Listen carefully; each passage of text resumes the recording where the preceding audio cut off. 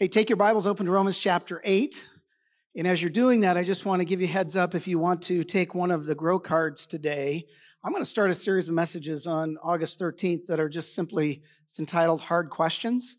So you want to throw a hard biblical question that we have to address?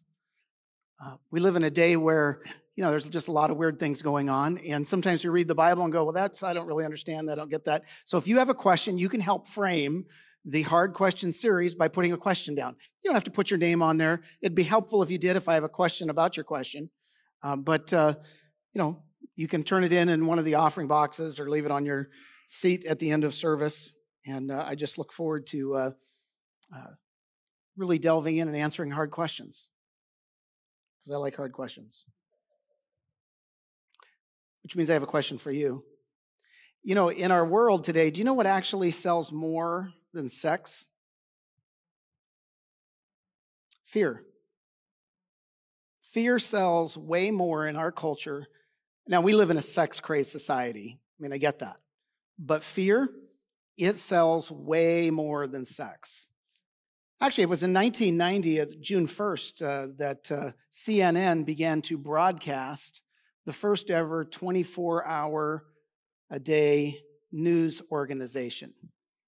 And certainly when it comes to news, it's the fear that keeps us going back there. And with all kinds of news, fear is what really allows it to survive. And then also what came out in 1980 was a little PSA announcement that for my generation, the PSA announcement was for the parents. Do you know where your children are? Because we just, go outside and play until the street lights come on or until the sun goes down. We were the generation that rode bikes without helmets. And some of you are going, yeah, we can tell. But it was during that time that a very important campaign came out that really changed the American culture that we still feel the effects of it today. And it's called Stranger Danger. You're not to talk to strangers. You're not supposed to greet them. You are to look the other way. Certainly don't take candy from them or go pet their puppy. And what it did is it actually caused our society to go from playing outdoors to playing indoors. And whenever you drive around neighborhoods and you see zero lot lines, that really is the result of the stranger danger, because all of a sudden, those who are selling houses recognized that people worried less about the yards and more about the space for their kids to play indoors. Of course, if you also look over the last 50 years, we've had a lot of so-called scientists who have literally given 50 different warnings about the end of the world as we know it because of the eco-apocalyptic nature of global cooling, global warming, and everything in between. No one ever challenges the next guy that comes up and says we have until the year 2035 until, the heat's going to rise. Of course, that's the message that usually comes out in the middle of July for anyone north of the equator. We go, duh, that's kind of the normal hot time. But nobody ever challenges them on it, even though they've been wrong time and time and time again, because there's just something about fear that causes people to move. Politicians, as we get ready to move into the horrible political season, a politician's going to stand up and say in one manner or another that if I'm not elected, the world is going to come to the end. America as we know it will be, you've heard the message. And then, of course, you put social media in on this, then we have all sorts of fears, anything from the kind of bacteria that comes through the hand dryers that are in your local stores, to snakes being in ceiling fans, to you'll miss out if you don't stay on this site. Of course, now the attempt of fear is aliens, to which all of America just went, whatever. Because America, by the way, is the only country in the world that ever sees or cares anything about aliens anyway. But of course, the latest fear is that the feds are changing your money, so you better watch out. Your neighbor could be an axe murderer, so make sure you go buy yourself a ring so you can actually see how much crime is going on in your neighborhood, so that ultimately you can get an alarm system and you can have a Wi-Fi system that connects to all the cameras, so someone could go out and buy a Wi-Fi jammer and knock all of your cameras out. And I haven't even started talking about artificial intelligence, and Terminator's becoming a reality. So the reality is, I don't need to sell you that we live in a fear-driven society. But if we're not careful, when you're in a fear-driven society where everything is motivated by the what if, we could be tempted to make safety and self-preservation our highest goal. Let me just say that again. We can easily be tempted to make safety and self-preservation our highest goal. Henry Cloud said that so many people's problems come from trying to control things outside of their control. And when they try, they ultimately lose control of themselves. So what do? We buy insurance, and we buy security systems and safety deposit boxes and backup generators and emergency supplies and survival kits. And of course, we're in Texas, so we buy guns and more guns and yet more guns. We want to make sure that our financial future is taken care of, so we make sure to listen to the professionals, and we buy houses in gated communities, because without even realizing it, we fall into the temptation of making safety and self-preservation our highest goal. But that's not new. It's just the world that we live in, because here's the sad thing. We live in a fallen world, and the world just isn't safe. It's not safe. After Andy passed away on his motorcycle, Clarissa and I had a long, hard conversation about me and motorcycles. This will not come to a surprise to some of you. Motorcycles aren't safe. But every time you get in your car, you're not safe. Every time I get in a plane, I'm reminded I'm not safe, especially when I get into a Spirit airline. But So what do? What's our alternatives? How do we fight against that? How do we live in a world where we are not controlled by fear? And really, that's a big part of what Romans 8 is all about. I want to pick it up, and before I get to the scripture, I want to show you a piece of paper. Because what I think that Paul, as you come to the end of Romans chapter 8, he doesn't use a piece of paper, but there's a really good story that's told about a guy that went to university, and he was in specifically one of the hardest classes, just called logic class. And the professor of the logic class was known for giving extremely hard exams. A lot like we feel like, how are we going to overcome? How are we going to not live a fearful life? But what the professor said is that you can take one 8.5 by 11 piece of paper, and you can use it the day of the test. And so many of the students went home, and they filled the front and back of their piece of paper with as much of the information that they could possibly remember. And none of them got an A. But one guy brought a blank piece of paper, and he got an A. And I think that as you're going, well, how did he get an A? I'm going to tell you here in a moment.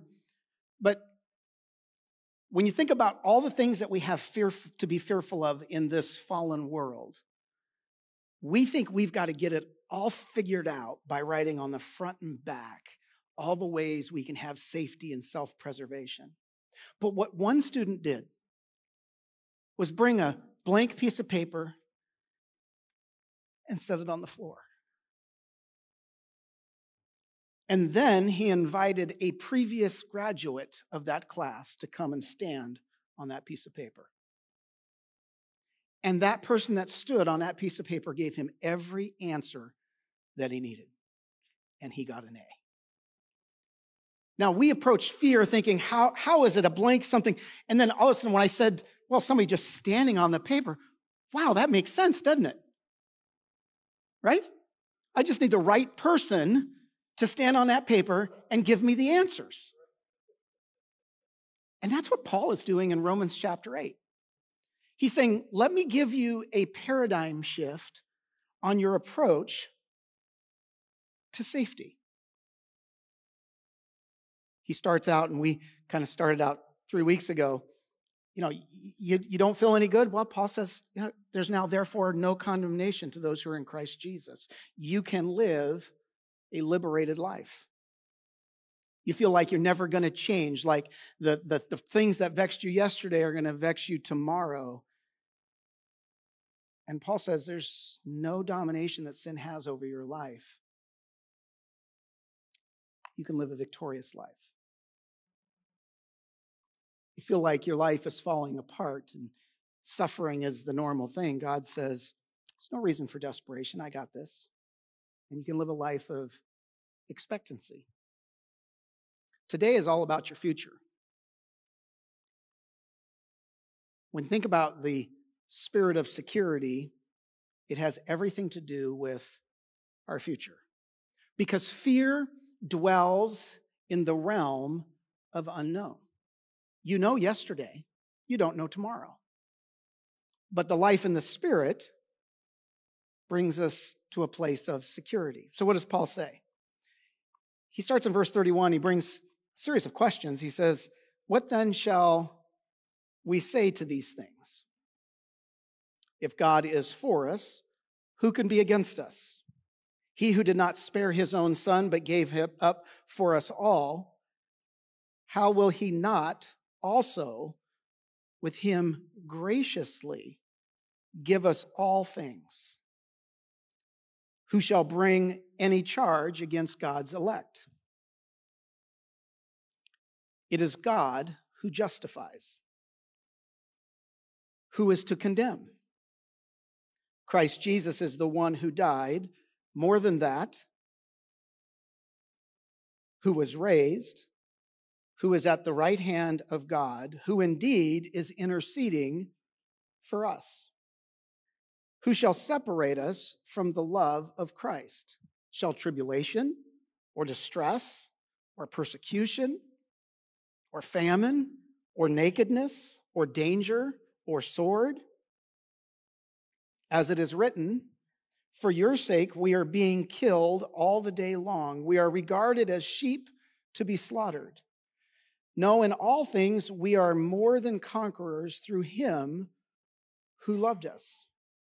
For I am sure that neither death, nor life, nor angels, nor rulers, nor present, nor things to come, nor powers, nor height, nor depth, nor anything else in all of creation will be able to separate us from the love of God in Christ Jesus, our Lord.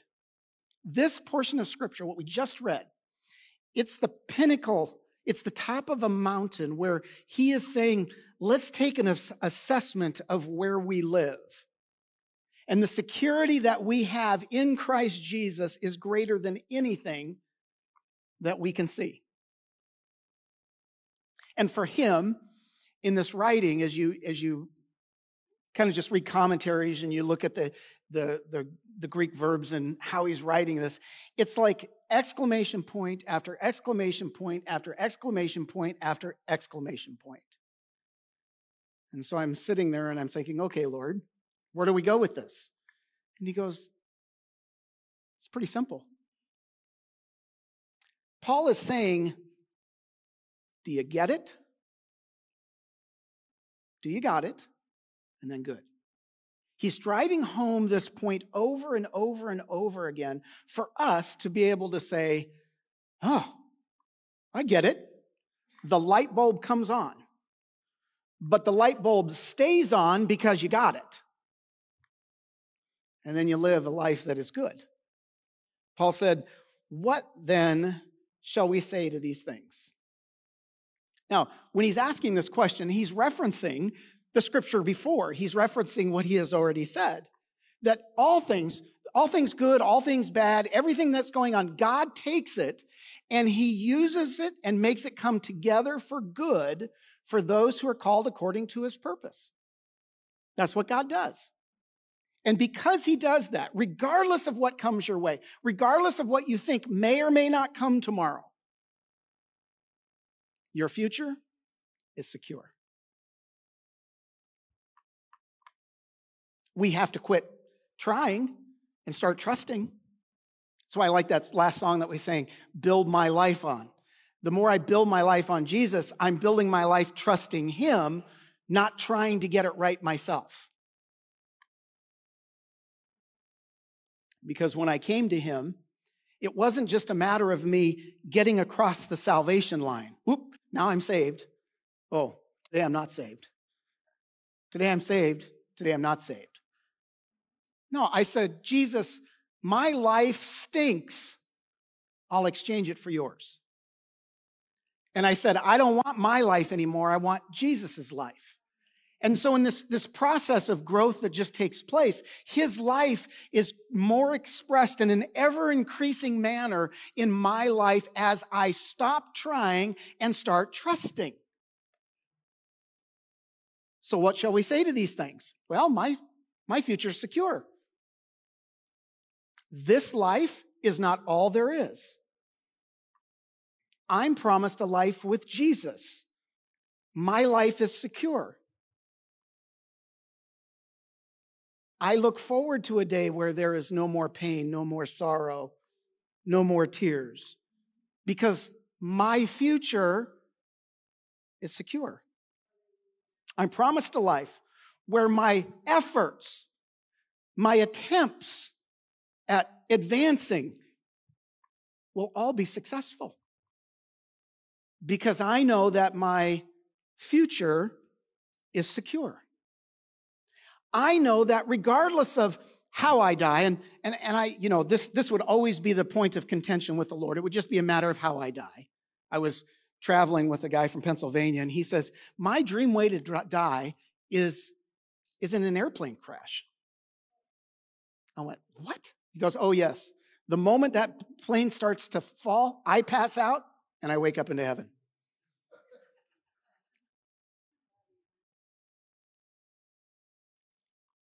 I don't want to go in a plane crash. I'd like to go just going to sleep one night and just, waking up in heaven. And we can talk like this because we know that our future is secure. And if Jesus doesn't come back and we go from this life to the next through the portal of death, it's done one time. And I'll be raised again because my future is secure. Are you starting to get it?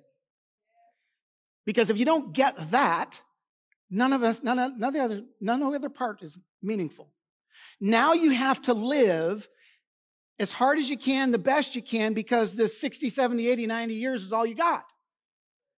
So you're going to be concerned about what the politician does. You're going to be concerned about, the health of the future. And we were talking about no sugar. And I just can't imagine a life with no sugar. I might live longer, but I'd live longer not eating sugar. Because I know my future is secure. I don't have to be fearful. And so you got to get that. And you really get that the moment you say, I want to exchange my life for his. Because I understand that while he served the Lord and he did this life perfectly, he went to this horrific death. He did all that for me, so I'm going to exchange it.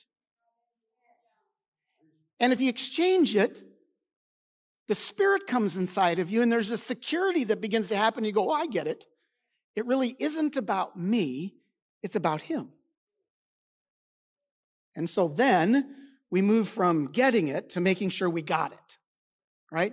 Now, you may be the person, you get it one day, and it takes you a while to actually go, I got it. He was talking about experiences. I'm not going to go into the full details, but I had a very specific dream. And I woke up, and my normal morning time, I drink my liquids, I get the scriptures going, and I sit down before the Lord. And it probably took a solid half an hour before I got it that the Lord had actually given me a dream. Because, I'm not so dense that light bends around me, for those of you that are into physics, but it takes me a while. But life circumstance will always try to challenge you and your belief that says, well, I get it.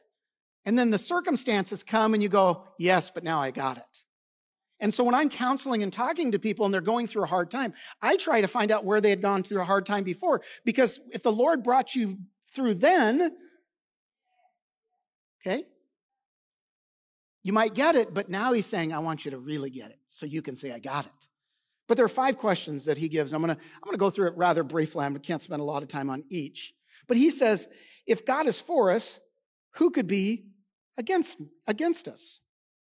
Now, you may get the fact that you're going to get to heaven, but you may look at the world around you and your circumstance and you think everyone's against you. And if that's the way your approach is to life, you may have gotten it at one time, but you got to get it again. To where you can say, wait a minute, I got it. I can hold on to this now. Because while the world is against you, you are the salmon swimming up the proverbial stream. The whole culture we live in is profoundly different than kingdom culture. It is different. There are struggles that are associated specifically to following Jesus. But God is for you. So here's the beauty of it. You do not have to have a fear of failure because God is for you. So you move from getting it to going, I got it. So that might be the very thing that you have to hold on to. That when you're at the pinnacle of where Paul is taking you in Scripture, you recognize that you're not all on your own, that you're not by yourself, but God is for you. He goes on, he says, he who did not spare his own son, but gave him up for us all, how will he not also with him graciously give us all things? Well, that's a beautiful scripture. Jesus, because of what he went through, the God of heaven wants to give you things.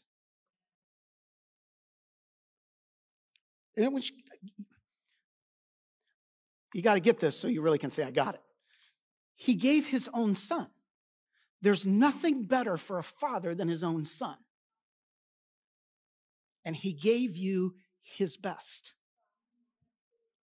And so he desires to graciously give you more. A guy by the name of John Stott said, the cross is a guarantee of the continuing, unfailing generosity of God. So I don't have to be fearful of a lack of provision because God will give it to us. Now, I want you need to get this. This is important. I have found, and if you've been a follower of Jesus long, you found this too. It's funny because there's a maturity part of it. God doesn't give you what you want. He gives you what you need. But he's kind of weird this way because when you first start following Jesus, your need is for every light to turn green to get to work on time.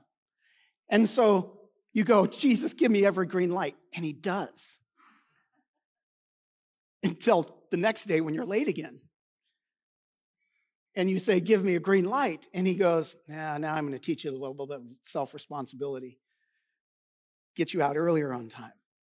Because while he does give us things that we want, ultimately he's going to give us things that we need. Why? Because my future is not found in the immediacy. My future is secure. And so I don't have to be fearful of whatever provision.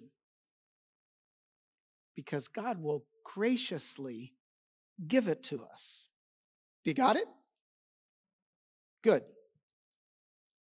He goes on and says, who will bring any charge against God's elect? It is God who justifies.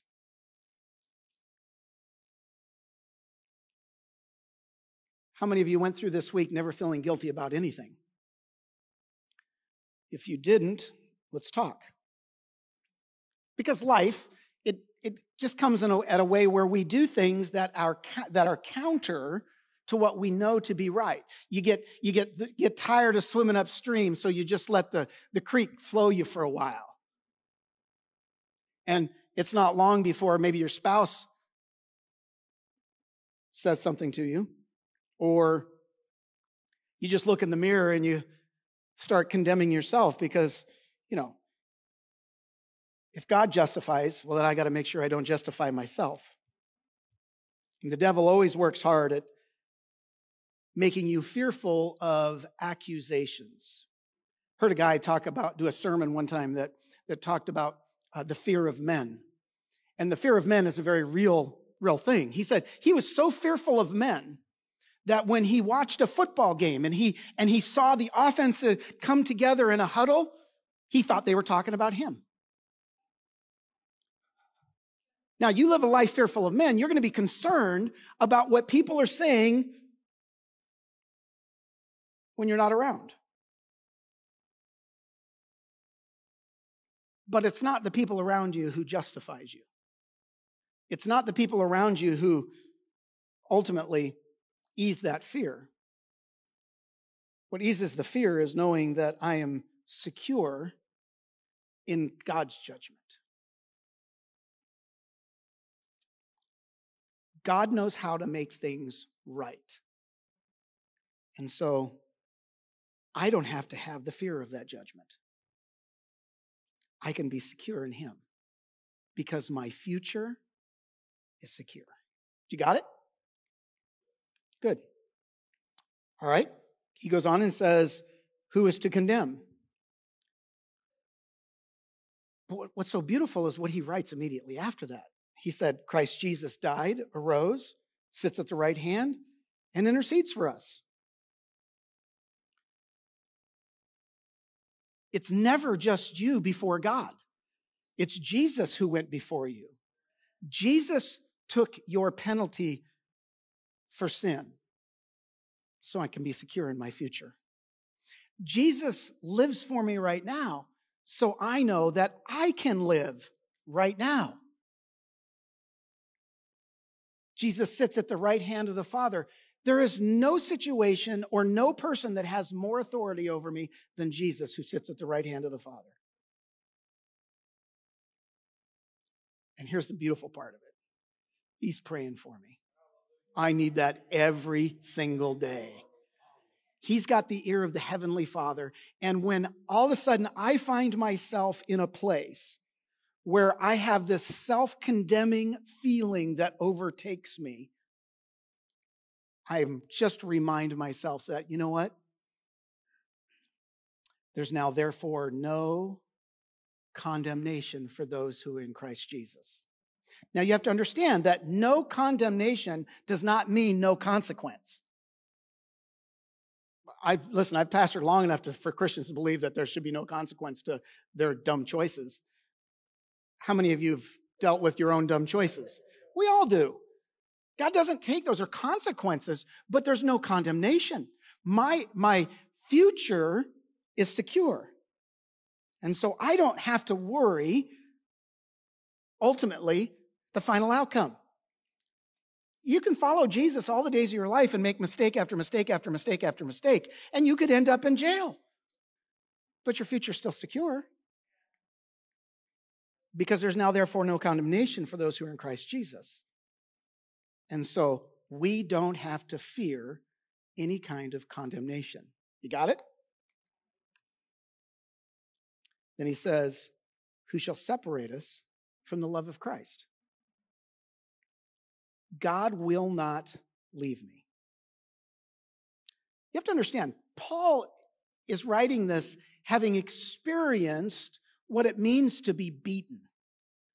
What it means to have his arms latched around a pole while a guy would take a whip and 39 times open up the flesh on his back.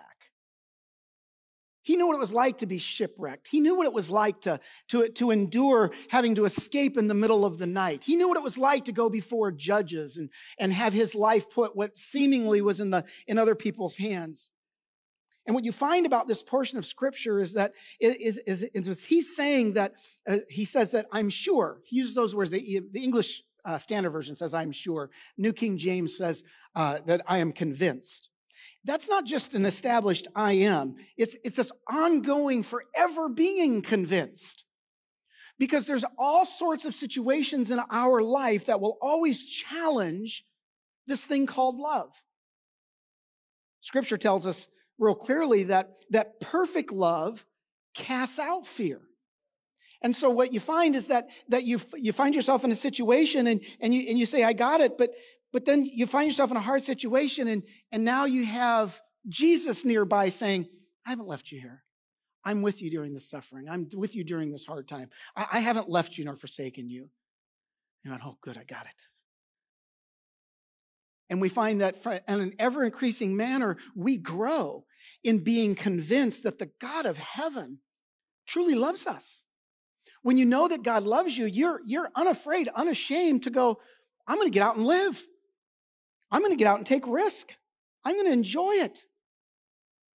You find that you're times where, like today, you're just all exuberant before the Lord, and sometimes you find yourself being a little surly before the Lord.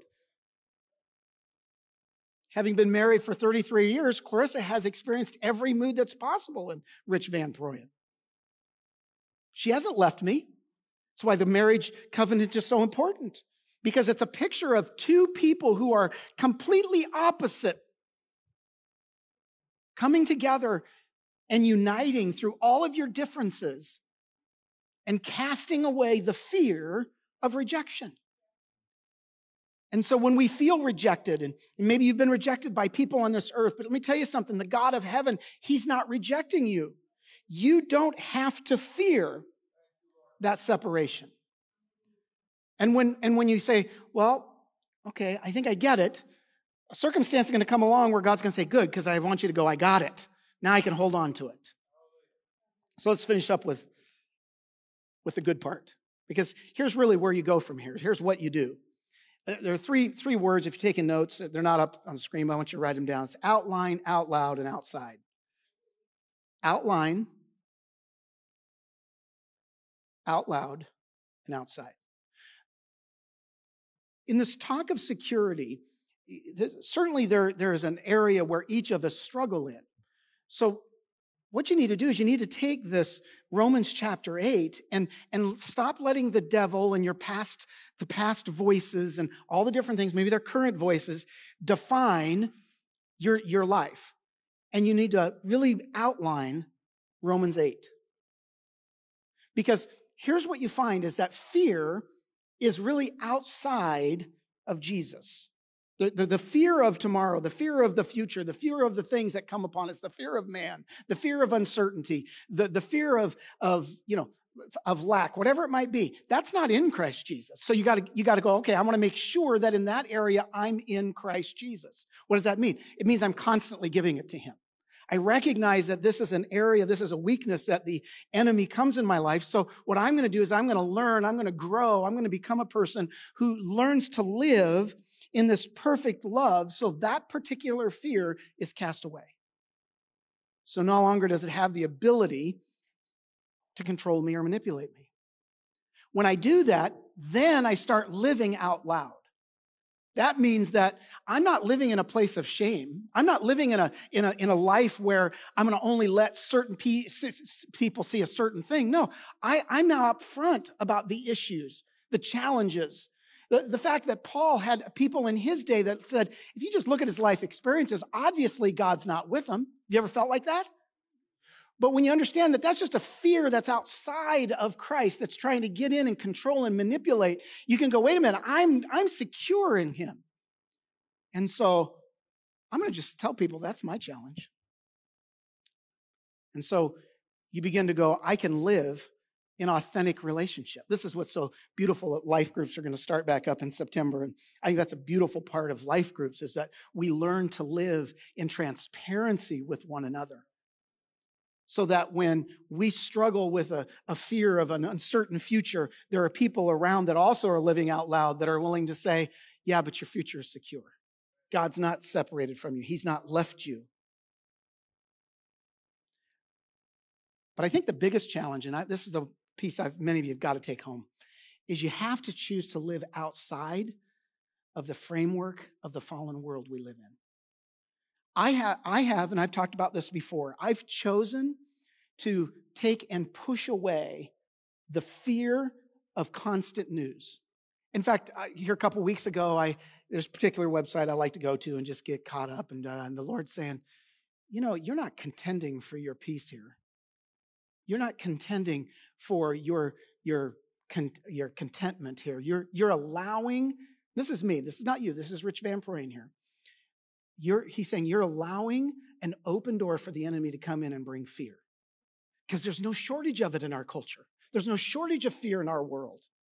And so I have to make a decision to live out loud in this area, But then to live outside, why do I need to know what President Biden is doing or what former President Trump is doing or anybody else? For me. Because when I open that door, fear tries to get in. The uncertainty of the future. And so if you're going to make a decision to live outside the fear structure of our world, I would also encourage you to go to the previous one and live out loud in this matter. Tell someone. Tell them. Because when you tell them, the light is there. And it just gives more room for the Spirit to work and bring the security that he desires for us to have. Why? Because our future is secure. And so, Lord, would you just come? And Lord, we ask that, Lord, you would help us to outline the challenges and to outline the answers so that, Lord, we really choose to say that we're not going to live in the darkness of fear anymore, but we're going to live a life out loud with the people who are around us that we can be encouraged by and will strengthen us. And Lord, we choose, Lord, to live outside the structure of fear that we live in. And Lord, I know and am well confident that your Spirit will help us to navigate that, because certainly, Lord, it's not the same for everyone. But God, you know exactly what we need. Because, Lord, we have said we exchange our life for your life. And Lord, for every person in this room, I pray that they will recognize that you are the one that wants to stand on that empty piece of paper. So that, Lord, we are confident, knowing in every situation that we have nothing to be fearful over, but that our future is completely secure in Christ Jesus. Amen. All right, well, let's stand together. Let's sing one more song, and then Bill's going to come, and he's going to close in prayer. Hey, thank you again for joining us. We hope that our time together has been a blessing to you. And it doesn't have to end there. If you want to find last week's sermon, you can go to Facebook, YouTube, or you can listen to us on the audio podcast. You can let us know if you'd like to be further connected in a life group. But let me go ahead and pray as we close and say, God, thank you for being with us, Lord God. Thank you for helping us to carry your words, Lord God, and change our lives, Lord. Help us to carry your love to those around us. And we thank you for what you are doing. In Jesus' name, amen. God bless you, and thank you for being a part. We hope to see you soon.